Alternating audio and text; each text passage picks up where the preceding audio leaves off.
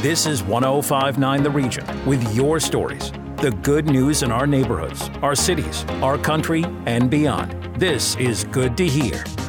Hey, what's going on? It's Shaliza Backus, and you're listening to Good to Hear, and our next story that is Good to Hear. We are celebrating local music with the Vaughan International Music Festival. That's happening today, Saturday, June 11th, and she's a star from right here in Vaughan, Roberta Battaglia. Of course, we remember your performance on America's Got Talent, and flash forward, you're still doing big things. How's it going? Yes, everything's going very well. The month of June will be very busy for us, and we're hoping to get back to our regular life in some way, and we're doing really well. The gigs are starting back up again, and June 11th is a part of our busy schedule, and we're very excited to get back up there. That is so exciting, and I was just saying to you off the air, you sound so grown up now. Yep, time is passing very, very fast. How old were you when you were on America's Got Talent? I was 10 years old when I auditioned, and near the semifinals and the finals, I had just turned 11 years old. Well, there you go. And now you sound like you're 20. Yeah, now I'm 12, and I'm turning 13 in August. Oh, well, happy early birthday. Tell me a little bit about your performance at the Vaughan Music Festival. It'll be very exciting. I will be performing a few songs, and hopefully there will be lots of people there. And it'll be full of fun and music, and it's just amazing. It's going to be so amazing, and it's going to be a wonderful night. It does sound like fun. And I always say, we often forget the amazing talent we've got right here at home, and you're a great example of that. Thank you. Thank you so much. Yes, Canada sure does have some great talent. Ontario itself, Vaughan, Toronto, all these wonderful places in Canada have so much talent, and I'm so glad that I can be on America's Got Talent to recognize that and just keep on carrying that on along my journey, and it's an amazing feeling. Yes, you got to represent Canada on that international stage. For sure. What have you been up to since the show? Since the show, I've just been working on my regular covers, of course, doing my vocal coaching, trying to get lots of gigs going on. And I will say I have been writing a few songs. Let's hope that I can release them soon, or somehow eventually I will. That's also another project that I'm working on, and I'm hoping to accomplish, is writing my own music and hopefully just starting to make my own music and not just covers, because, of course, I'd like to grow my own career as a singer and an artist myself. That's so exciting. Once you've got that music out, you give us a call. We've got your back with that. For sure. Amazing. Are there any specific genres that you're interested in writing? Honestly, no, not really. I just love everything. I love everything. So give me a little bit of a preview of, if you've started working on anything, what the vibes are kind of like.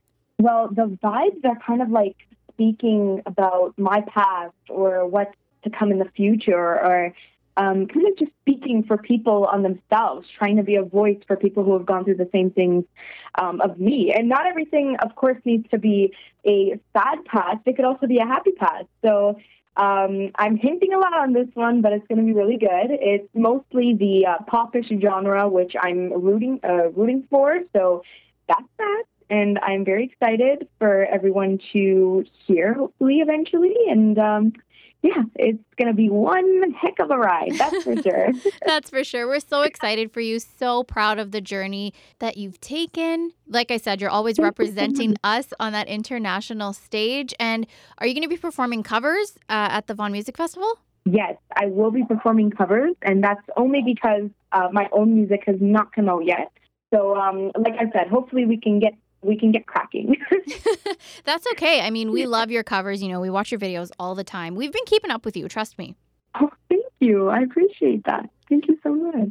All right, Roberta Battaglia, who, by the way, came fourth in season 15 of America's Got Talent, representing Vaughan, Ontario on that international stage. She's going to be performing this evening at the Vaughan International Music Festival, taking place at the VMC. It all starts at 6:30. Hope you can attend and give her a listen. Thank you, Roberta. This has definitely been Good to Hear. Thank you. Good to hear. This is the good news. I'm Christina LaVecchia. And it's definitely good to hear that live music has made its way back to York Region. Next weekend, the Vaughan International Music Festival will showcase music from cultures worldwide and performances from emerging local artists. One of those artists is Lincoln Haggart-Ives, a provincially ranked violinist who earned an opportunity to play at Carnegie Hall. To learn more about his performance, Lincoln and his mom Maria will join me shortly. But first, here's a clip of Lincoln performing an original composition.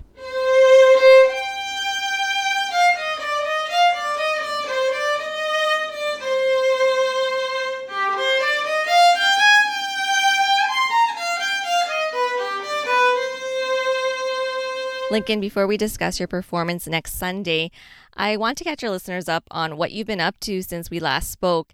At that time, you were ready to head off to New York at Carnegie Hall, but then the pandemic hit, and it's something that has affected music artists in different ways.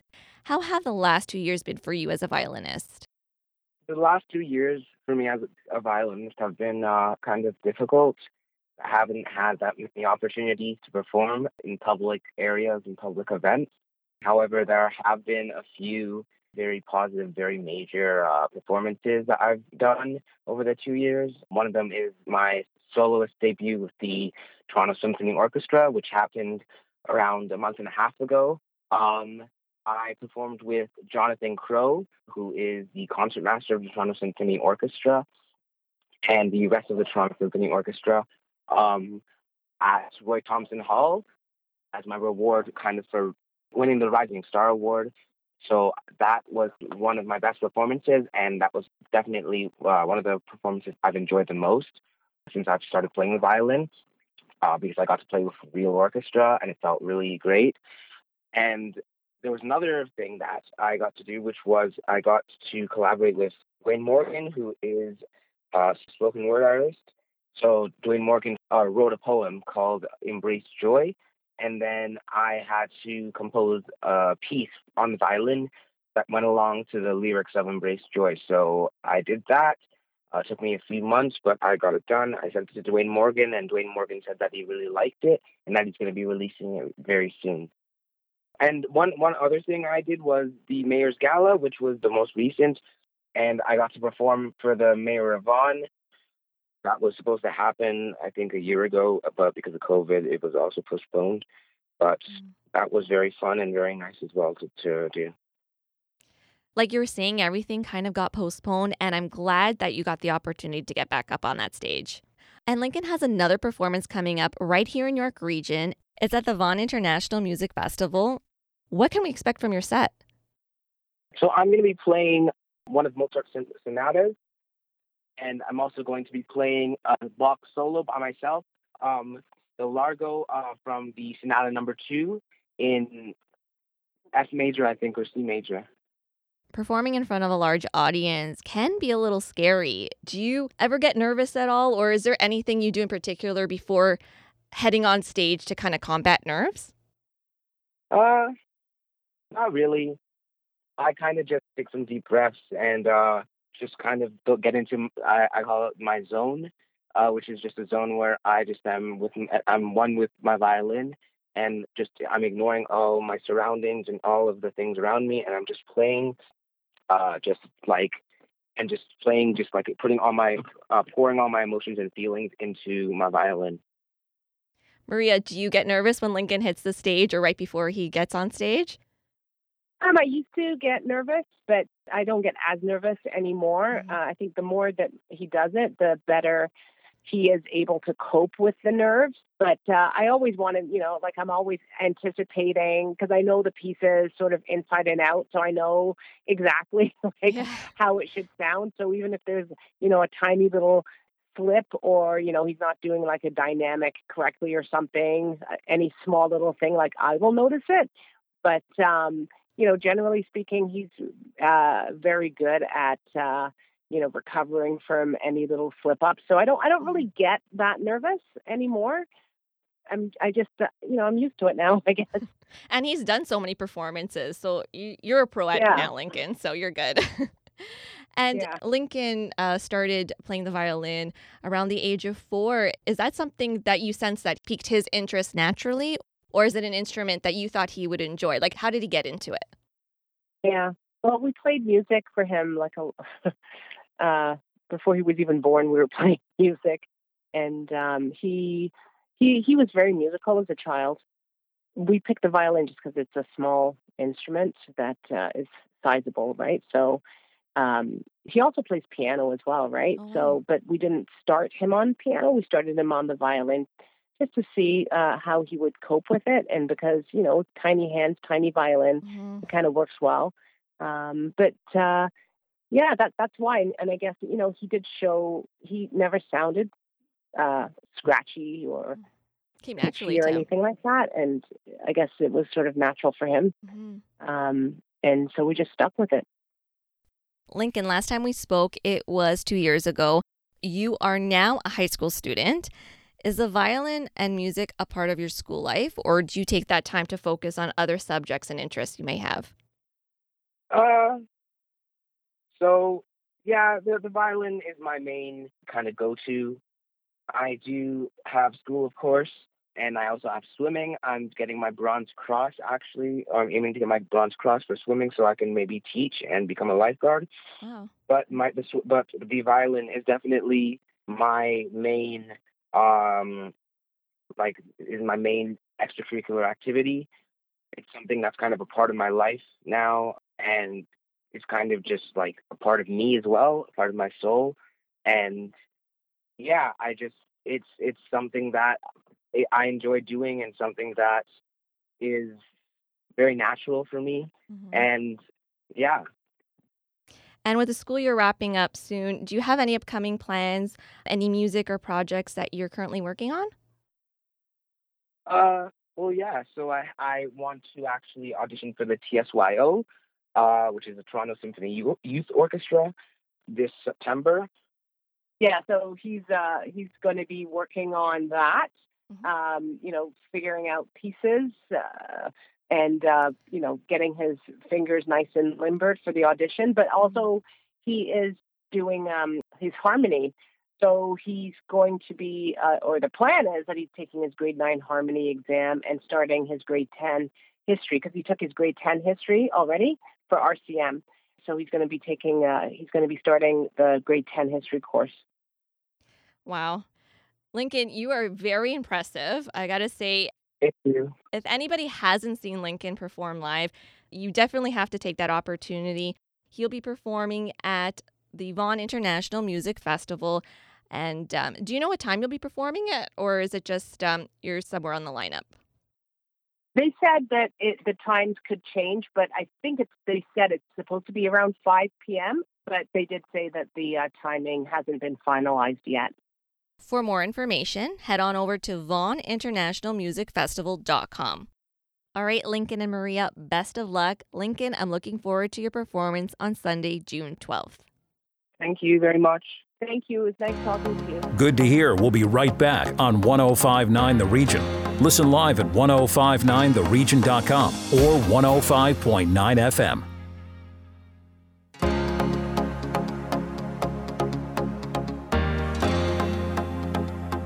This is 105.9 The Region with your stories. The good news in our neighborhoods, our cities, our country, and beyond. This is Good to Hear.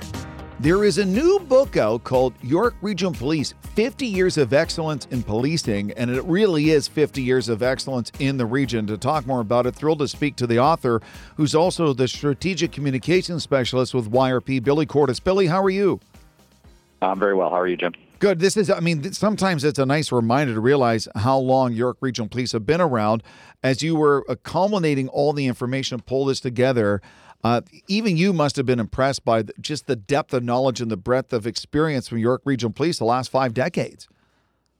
Oh, certainly, and I mean, it was even more interesting to speak to people that were around before the amalgamation to see how kind of it came to be in 1971 and how far it's come. There really is a wealth of experience in the organization, and it was I felt privileged to speak to some people that were around for a long time as this organization grew. Forgive me, I don't really know. What was the York Regional Police? What was policing in York Region before that amalgamation and they formed the YRP in 1971? Well, I mean, back then, each of the municipalities in the region 14 in total had most of them had their own self-sufficient police force back then, and they varied in size. I mean, some communities like North Gwillimbury, which is now Keswick, obviously, and Woodbridge, the village of Woodbridge, like they had pretty small communities or small agencies that might consist of just a chief and a constable, whereas others were a little bit more established, but they all had to come together when the region amalgamated and the regional government was formed, and that's how YRP came to be. I know, Billy, the term "deed speak" is something that's near and dear to the men and women of York Region Police. When did that motto, that slogan, start for the YRP? Well, it's a little unclear when exactly it started to become the official motto of the police service.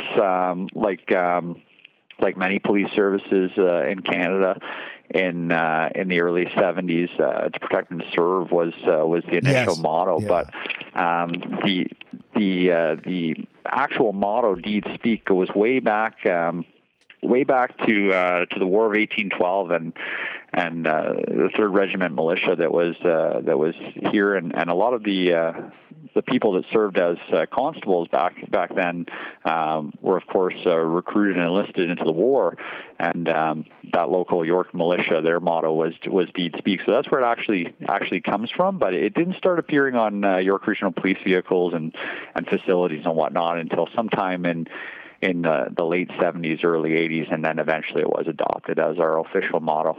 Speaking with Billy Cordes, who was the author of a really cool book called York Regional Police, 50 Years of Excellence in Policing, and proceeds being donated to Special Olympics Ontario and United Way, two of the YRP's charities of choice. As you were putting this together and assembling all this information, Billy, were you learning something that you didn't know before? Oh, I would learn plenty that I didn't know before. I've been a member of this organization for 8 years, and I do have some ties to the organization. But certainly there was much to learn that I had no idea about, and it was really fascinating to hear some of the insight from people that were around before everything was documented. Now it's pretty easy to keep track of an organization's history. Everything's documented in photos and on social media and on websites, and things now are just, the records are much more clear, but obviously back in 50 years ago, that just wasn't the case. So there was plenty to discover, and it was a really, really fascinating process, and I was happy to be part of it. I think, Billy, the people who live and work in York Region, like myself, and see just the esteemed professionalism of York Regional Police, their kit, their K-9 unit, the homicide squad, ETF, take it for granted. But once upon a time, that was all starting from scratch. Yeah, it really was.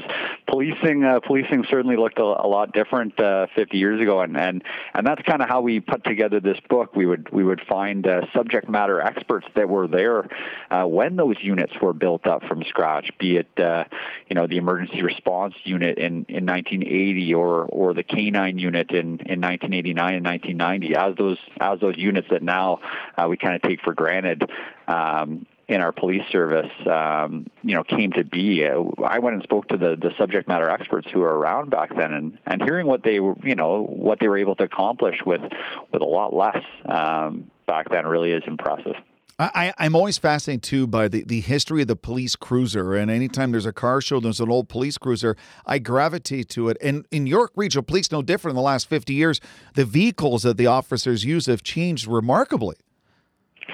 Well, it started off, it was a yellow police car, and the chief thought, and that was kind of in vogue at the time in 1971, and the chief thought it would really make an impression to see a bright, it was called chrome yellow, police vehicles on our streets with kind of curvy type, and it's very 1970s looking for sure. Looking back at it now, but we were one of the first police services locally to flip to a white and red motif, and eventually to a white, red, and blue motif. But that wasn't as popular at the time. People thought that a yellow police car, it needed to be yellow for the visibility and whatnot. But eventually, with the advent of light bars and other sort of emergency technology, those police cars began to look more like what they do now. But yeah, seeing the old cruisers, the old pictures of the old cruisers was one of my favorite parts about this process. I also like, Billy, that people sometimes see what we see on Netflix and TV, forget that York Region Police has some very sophisticated equipment to find people missing, to find suspects, whether it's Air One or some of their thermal imaging. It's cutting edge technology at their disposal. It certainly is. It certainly is, and there's a lot of trial and error to find the correct technology, and there's obviously always questions about how technology will be used and how it can be used ethically and responsibly and professionally to help police solve crimes or to find missing people or to make the community safer. And in looking back, we were able to see how things like Air 2, our helicopter, or something as simple as radar, how these things kind of at one point were kind of foreign concepts and now are just staples of policing here in this region. It must be a real sense of pride from just you personally to see it all come together and how it looks and the photos and the stories and able to get a forward written by Eric Jolla. From you personally, Billy, how satisfied was it when the project was finally completed?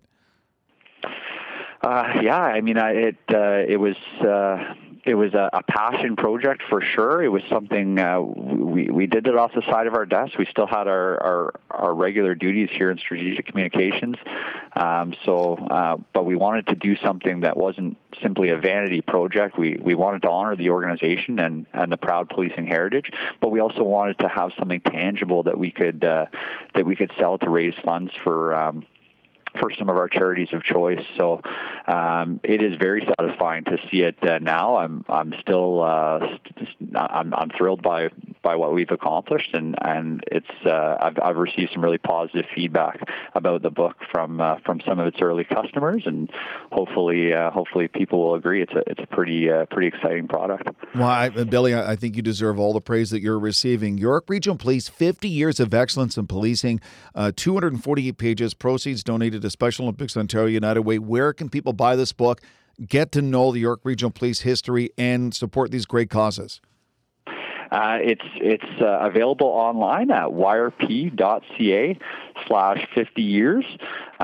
We accept Visa and MasterCard sales on there. We will sell you a book here in person at York Regional Police headquarters as well, 47 Don Hillock Drive in Aurora on weekdays from 8 to 4. Just send an email to yrp50@yrp.ca if you have any inquiries about the book. Otherwise, yrp.ca/50 years. Hopefully you'll buy a copy and support these awesome charities. It really is awesome. Billy, thank you so much for doing this, and well done on a book that's going to educate a lot of people in the region. Thank you. Thanks a lot, Jim. Send us your good news stories at info@1059theregion.com. This is Good to Hear.